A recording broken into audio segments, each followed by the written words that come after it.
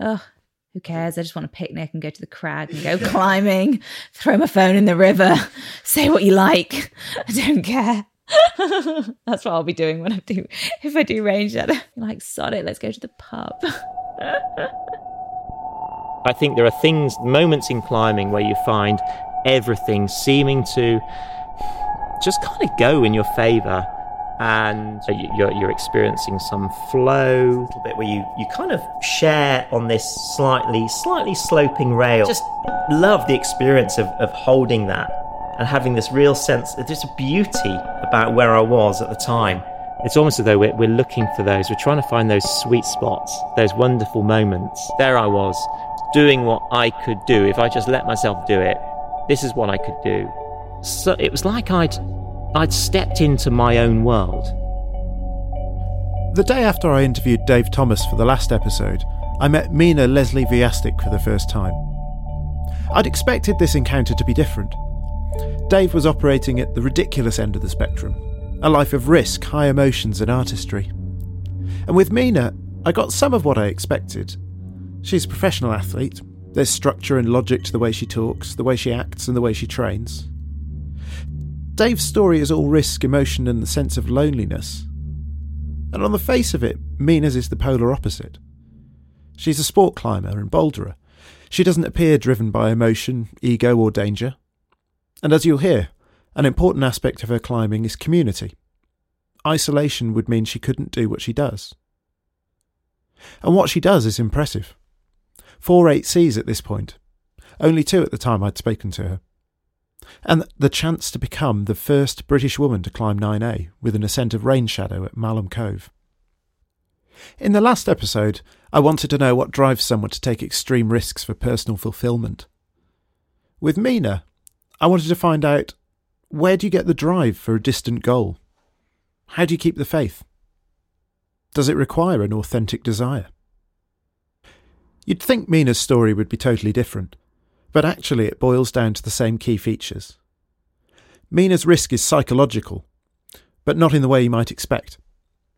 She seeks flow, that escape from conscious thought, those wonderful moments in climbing. But more than that, she's escaping one form of identity and seeking to become something bigger. You're listening to Factor 2 from UK Climbing. My name is Mina Leslie Viastic. What led me away from competitions? Yeah, the main thing was I just wasn't having fun. I wasn't having a fun experience doing them.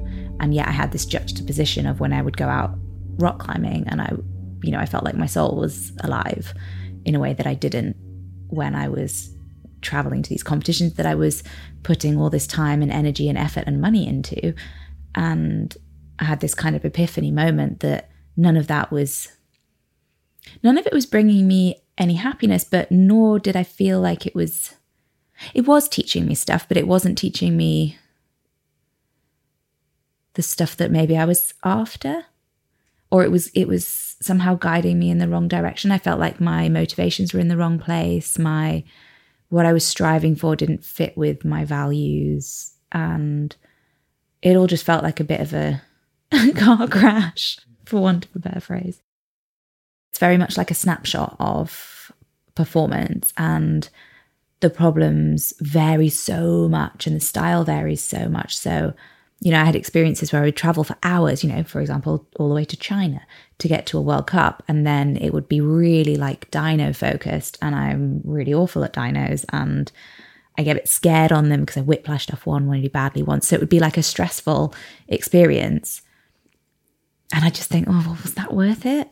So it wasn't just a case of not liking not performing well. I mean, I didn't like not performing well, but it was also feeling like my kind of performance was being judged on a sliver of perhaps what I had to offer, which is, of course, the same for everyone. Yeah, it lacked something for me in the end, but I did really enjoy them to begin with. So there was a definite, it wasn't that I always didn't like them and eventually realised that. I really, really liked them and I was really psyched for them and I put a lot of time and effort in.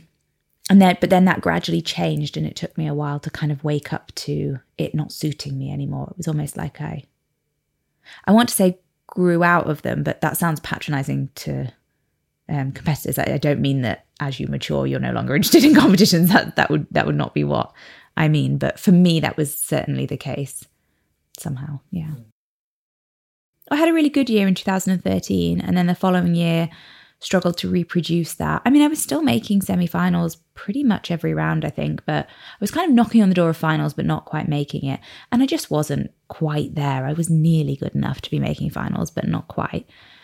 But I wonder, if I'd made a final, whether I would have felt any different. It's always the next thing. Then you would have wanted a podium, and then you want to win one. Like it's a constant progression until you're the top, and then you're defending that top spot.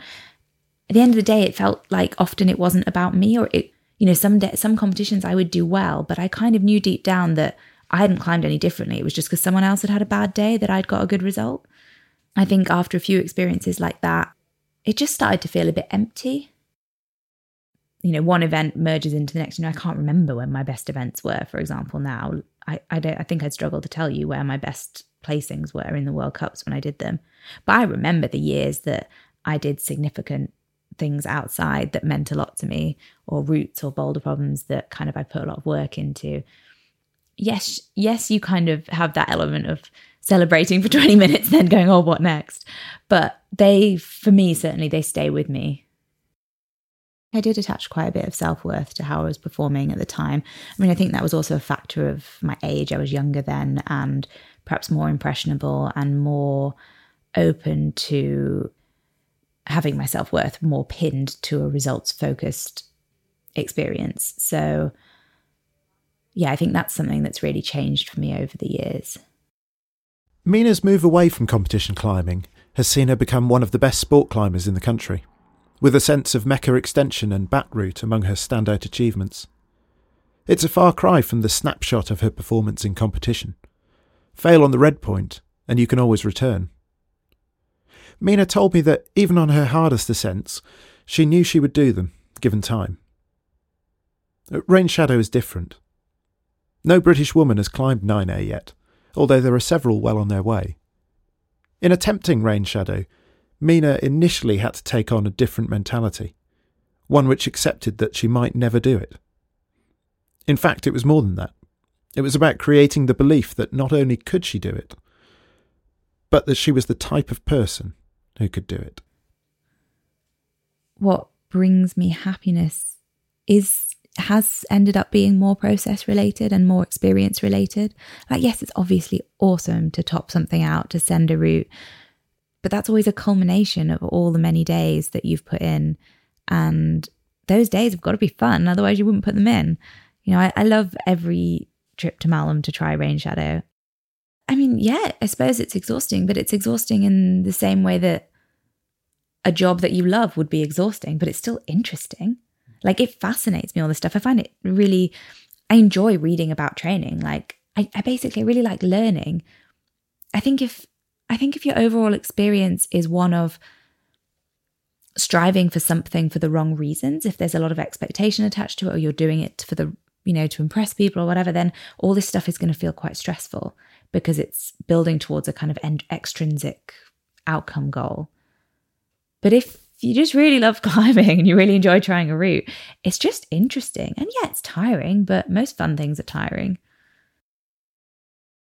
Yeah, one of the big themes is the level of uncertainty that comes with trying something that you don't really know if you're good enough or will be good enough to do, and balancing the kind of psych and excitement with also having some feelings of like vulnerability and fear of failure, and spending a lot of time working on something that I might never do. Most routes or boulders or things that I've tried in the past, I've kind of known deep down I could do them so long as I persevered. The psych stays there, and sometimes the psych doesn't stay and you move on, you never go back to it.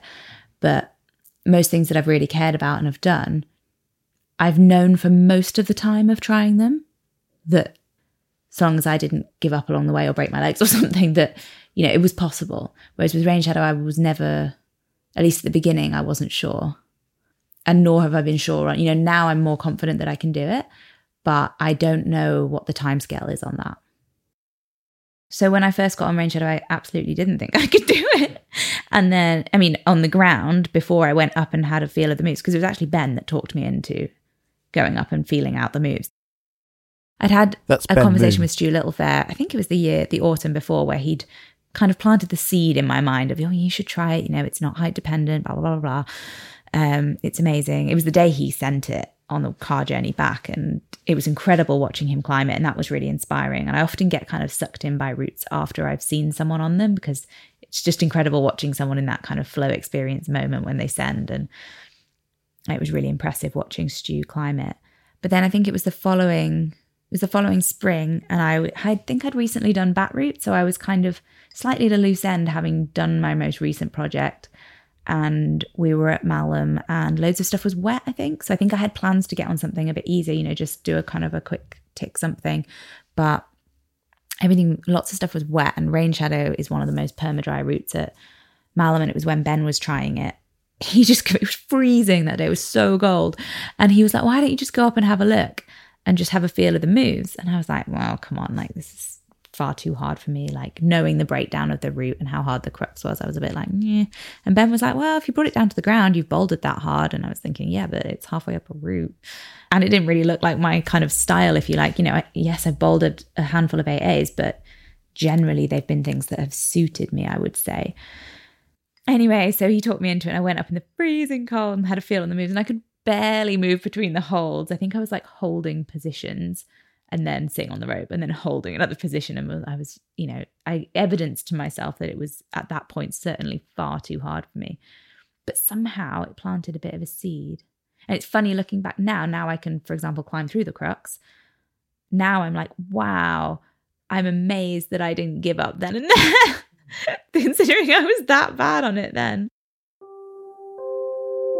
I really like taking a big challenge, something that's going to push me, going away and getting better and coming back to it and getting better in terms of my knowledge base, in terms of my strength and my power and my fitness. But it's not just being a robot and going away and doing pull-ups. It's also trying to understand energy systems, trying to understand nutrition, trying to, you know, it's a way of growing and learning in a multi-dimensional way that culminates in being better on one route. But it's that one route that drives me to go and learn all these different things and develop in all these different ways. So often when I'm when I'm often goals that I'm drawn towards, or dreams or routes or whatever that I'm drawn towards, are the ones that have multiple they require a lot from me. They're complex within generally the confines of sport climbing. There's a lot to kind of develop there.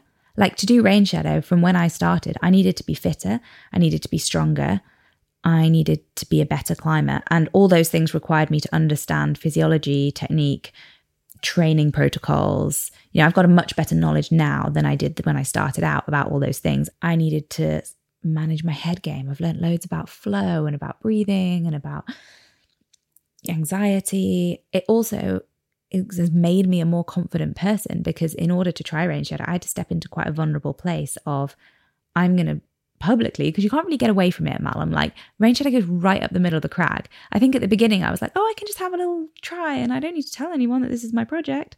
But it kind of is pretty obvious and you can't get away from it. So I had to step into this vulnerable place of, yes, I am a strong, confident woman and I am going to try Range Shadow, even though I've not climbed the grade below and even though it might be too hard for me, but I'm going to try it anyway. And I don't care if people think that I'm silly for trying it or that it's too hard for me. And I don't care if they still think that when I don't do it, if I don't do it. I'm just going to try it because at the moment that is what motivates me and I'm enjoying it and it's fun.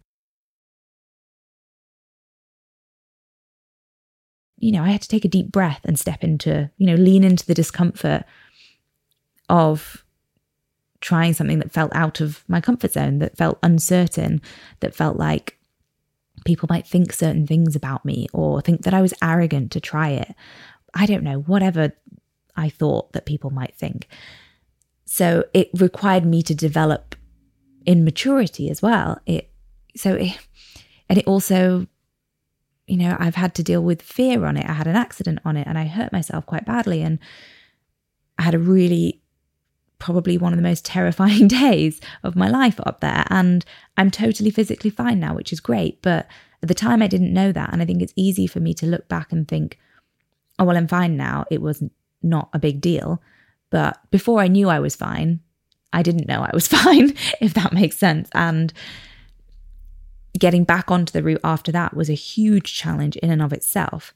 But I'm probably a bolder climber now than I was before, because I had to really look at it and I had to, again, take a deep breath, lean into the discomfort, go, okay, I'm going to tackle this. I'm going to break it apart. I'm going to analyze the bits. I'm going to put it back together and I'm going to learn from it. And I'm going to come out of this mentally stronger. And that is eventually what ended up happening. But that doesn't mean that at the time it wasn't kind of scary and terrifying and all that kind of stuff. So it's, I guess what I mean is that in red pointing or trying to red point or taking on a project that's been really hard for me in a number of ways, I've grown and developed in a number of ways. So even if I never do it, I've had this incredible journey of learning, and I'll be stronger and better and mentally better and all those things. There are far more cultural barriers to sport for women than there are for men still. And it's way, way, way better than it was, but it's still not completely there yet. And a lot of it is implicit, like bias. It's not conscious things. It's not that women are being told directly, you can't do this. But there are so many things in our environment, our cultural environment, that are limiting or, push towards inertia in certain ways, or just kind of support beliefs around body image, or, there's just a lot of subtle stuff still going around that's not intentional necessarily, but isn't also useful. And often these kind of barriers, we don't always see them until afterwards, or we don't see them. Like, for example, when Stu and Ben were like, on, different occasions, were like, oh, you should go up there and check out the moves. I didn't identify necessarily with being someone that would go up there and try rain shadow. And, retrospectively, I don't think this has been a thing for me generally in my climbing life, but I'd only ever seen men up there. And still, I've only ever seen men up there. And it's not to say that I consciously thought I can't go and try rain shadow because only men climb rain shadow. But in a subtle undercurrent way, I didn't identify with being the type of person, whether that's gender or not, that would be trying that route, would be up on that section of wall. I mean, it was, early 90s when Lynn Hill freed the nose. And I don't know, I think it's funny because with climbing, it's so multifaceted. Like, the skill set required to climb a hard route isn't just about pure strength. If it was, then, but flexibility comes in, fitness comes in, efficiency, hip flexibility, ability to kind of distribute your weight. There's so many things that the gap has, to a certain extent closed perhaps with men and women, or closing, but there is still a gap. And I do think that gap is down to physiology. You guys have more testosterone than we do. So that's like being on steroids or not being on steroids in terms of muscle building. So it's like, we're the natural class and you guys are the ones taking performance enhancers. So of course you're going to be a little bit better on the whole across the board, because you're cheating with testosterone. From 100 men and 100 women, you're going to have more of the men are going to be in a position to perhaps have attributes that's going to make climbing a bit easier than the same percentage of women. So then you have more men operating at that level. So then from that level, you're going to have more men peaking through the top levels. You see what I'm saying? But also, men have been exercising in a structured way for more years than women, because women weren't allowed to do competitive sport for we've only been voting for 100 years. I think, what was it? I was talking to Keith Sharples recently because he's doing an article about first female ascent and how it's reported and all that kind of stuff. And he was saying that, I can't remember what year it was, but there was some kind of race, like a running race. And they said a woman entered it and did really well. And it was like this big media thing because, until that point, they thought that if a woman ran for more than a mile, her uterus would fall out. And that was general, we laugh, but that was what people thought. So actually women we've barely had a chance to get going. So at the time when I first started trying it, it had only been done by, I think, 6 people. Now it's 8.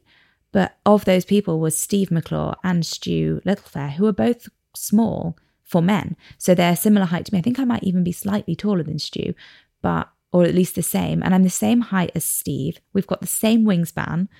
We're literally like the same dimensions, except I think I'm slightly heavier than him, just a little bit depressing. Other than that, we're basically the same. And I think, I'm heavier than him by maybe a kilogram or something. So in terms of what the physical body is capable of, there's no reason why I shouldn't be able to maximize my physical structure to be able to climb something, at least maybe, in terms of reaching between the holds. He has no advantage over me. He's obviously way stronger and fitter than I am. And I suppose technically he has higher circulating testosterone, so can build muscle more easily. But, whatever. I suppose that's the gender difference there. But, in terms of reaching beta, for example, reaching between hold sequences, I can't say that I can't reach, or I can't do this, or I can't do that because of my physicality. And that I found hugely inspiring, because often if you're trying something, I found that more in bouldering, sometimes I would just hit moves that I just couldn't do, or I didn't think I could do because of reach. Whereas with Rain Shadow, that's never been an issue. And, taken in a very zoomed in way, I wasn't zooming out thinking of doing it in the context of doing the whole route, which I guess I'm thinking about more and more now. And that I think at the beginning would have been overwhelming and would have maybe put me off.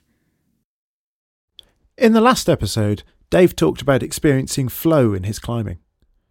This was a big part of my conversation with Mina as well, but it struck me that they were using it for different reasons.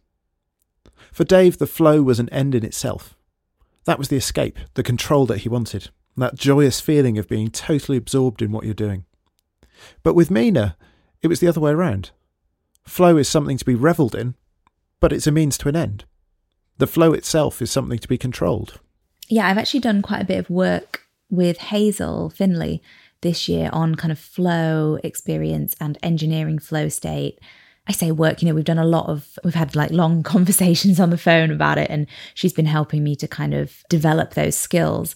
And one of the things we talked and looked at was focus, and that ability to, with the flow experience, you're really trying to get out of your conscious mind and trust in your body that it can do the moves. You practice the moves, you work out, say, a crux section. And then really, once you've got it dialed, you don't need to be thinking your way up it. What you need to be doing is trusting your body that it knows what to do. And often, for me at least, when I fluff it or fall off or something goes wrong, it's because my conscious mind has kicked in with either something negative or just something random or a bit of fear or, or overthinking, overanalyzing, overthinking, trying to do everything perfectly rather than just letting my body do what it knows what to do, what it knows how to do. And so we did some kind of techniques around like focusing attention on, for example, for me, it was really useful to do, I didn't like the sound stuff because I kind of block out sound when I'm either red pointing or climbing, but sensory stuff worked really well for me. So using something as an anchor to kind of pull your focus. So for example, there's a rest just before the crux on Rain Shadow. So in that rest, I really focus on the sensation of the holds underneath my fingers. And as I'm chalking up, I do this thing where I like rub the chalk into my fingertips. And I really kind of intensely focus on that sensation of my fingers rubbing chalk into my fingers. And it stops me thinking, you're about to set off into the crux. How do you feel? Are you pumped? Are you too pumped? Should you go now? Should you rest a little bit? It blocks out all of that. That and use of the breath as an anchor really helps me to, then I take a deep breath and I set off climbing.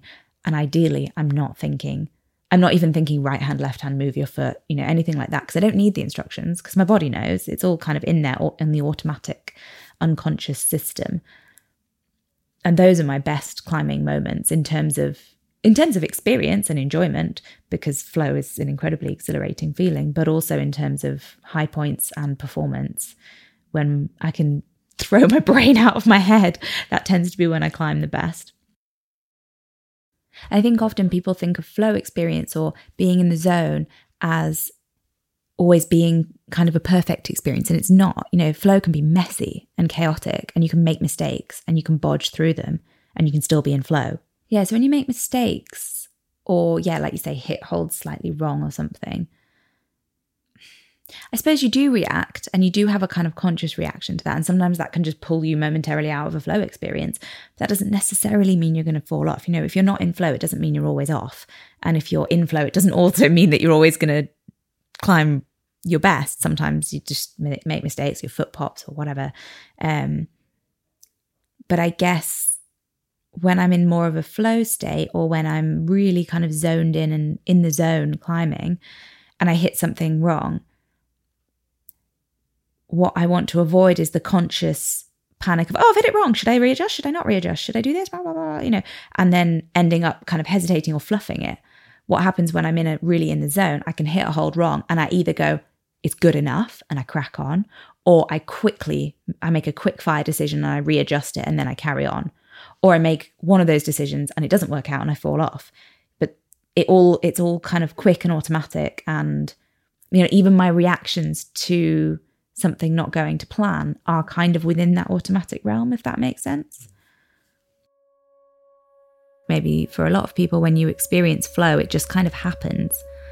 And you're like, yeah, I think I was in flow when I sent that route, or I think I was in flow when I was writing or speaking or singing or cycling, or, whatever it is that gives you that flow experience. Often it's something that happens to a certain extent out of the blue. But what we were talking about was creating an environment, I guess, where it's more likely to happen. So looking at the factors that contribute to a flow experience and seeing if you can essentially ramp those up to engineer it more. So rather than being like, I know that I climb my best when I'm in flow state, I hope that happens sometime, you can be like, right, I know that I climb my best when I'm in flow state. What are the factors? What are the moving parts, the parameters that I can manipulate to make it more likely for me to have regular flow experiences? If something has to be challenging, but your perception of skill has to meet that challenge. So if something is too easy for your perception of your skills, you're probably going to be a bit kind of bored because it's not challenging enough. So if your skills outrank the challenge, you're probably going to be a bit bored. Therefore, your conscious mind will probably be thinking about what you're having for dinner. You're not going to be in a flow state because it's kind of not almost stimulating enough. Equally, if the challenge is super high and your perception of your skills doesn't meet that challenge, i.e. it's too low, it's going to be overwhelming and it's going to lead you into a position of more anxiety. And therefore, you're probably not going to be able to access the flow. So it's making the challenge and the skills kind of match up. And if it's challenging, but you perceive your skills to be just enough, that's often when you reach that sweet spot of flow, because you're having to concentrate, you're having to focus, you're having to put your whole being into something, but it's doable. So it kind of requires a lot from you, and that often takes you into that zone. How those experiences make us feel are very indicative of kind of our mental state and our attachments to various things. And I think it's really interesting to look at, because I think there's potentially a lot of room for kind of analysis and growth if you're into that kind of thing. Like for me with Rain Shadow, I've taken lots of very hard looks at my motivation for trying Rain Shadow, because it's a lot of time, it's a lot of energy, and I want to be doing it for the right reasons. So I check in regularly, and I'm willing to walk away if some of those things change. If it doesn't make me happy anymore, if I'm doing it for the wrong reasons, if I get too attached to an outcome, or if I'm not having fun anymore, I don't want to do it, I'll stop. And that's okay. And I've kind of reconciled not doing it, not in a negative, I don't think I can do it way, but I'm willing to walk away from this if things don't add up in the right way anymore. And I'm conscious of that, and I check in with that, because I don't want to spend months and years of my life doing something for the wrong reasons, because that would be really silly. And I think that's quite important. It's quite often missed. I think there's a lot of people in the world do things for the wrong reasons. It just seems like an awful waste of time and energy. Success is a very kind of subjective thing. And, if I was the first British woman to climb 9A, that might just be there because I happened to do it first. That's not because I'm the only woman that's capable of climbing in Britain that's capable of climbing 9A. It might just be that I'm the only one that's tried. Or at this point in time, I had more available time to put into it than other people who were capable of doing it, or I had a better support structure, or whatever. It doesn't, it's not about being the best. Sometimes it's just about like who happened to get to the top first or whatever. So I think in that sense, it's important not to hold too much by it. I'll be psyched whichever woman is the first British woman to climb 9A, whether it's me or someone else. That'd be awesome. Before I tried it, it hadn't occurred to me that I could be in that club. Now I feel like I'm in the club, even though I haven't done it. I'm like an honorary member on a time tab. I feel, there's a very inclusive feeling in terms of the community there. But also I now identify as being someone that can and is capable of trying in that arena of difficulty. But I didn't at the beginning. I like to think of Mina and Dave's experiences as lying on a continuum. At the one end, you seek those moments of flow as an escape, a new identity and control. And at the other, you engineer that state of flow for performance. You often hear this phrase, for the right reasons, when talking about motivation. And like Mina, I take it to mean an intrinsic motivation. It harks back again to that idea of an authentic desire. Even Aristotle talked about this. He said that finding the right reasons was a key part of moral virtue. Performing good deeds without questioning the reasons behind your actions isn't enough. I left Mina with a sense that she's developed a very strong narrative for herself. It centres around her identity as a climber, this idea that she is the kind of person who can do these things, which in turn paves the way for her self-belief, which helps her to stay motivated. But I couldn't decide which was more authentic. Experiencing flow for the pure joy of it, or mastering it as a tool for performance.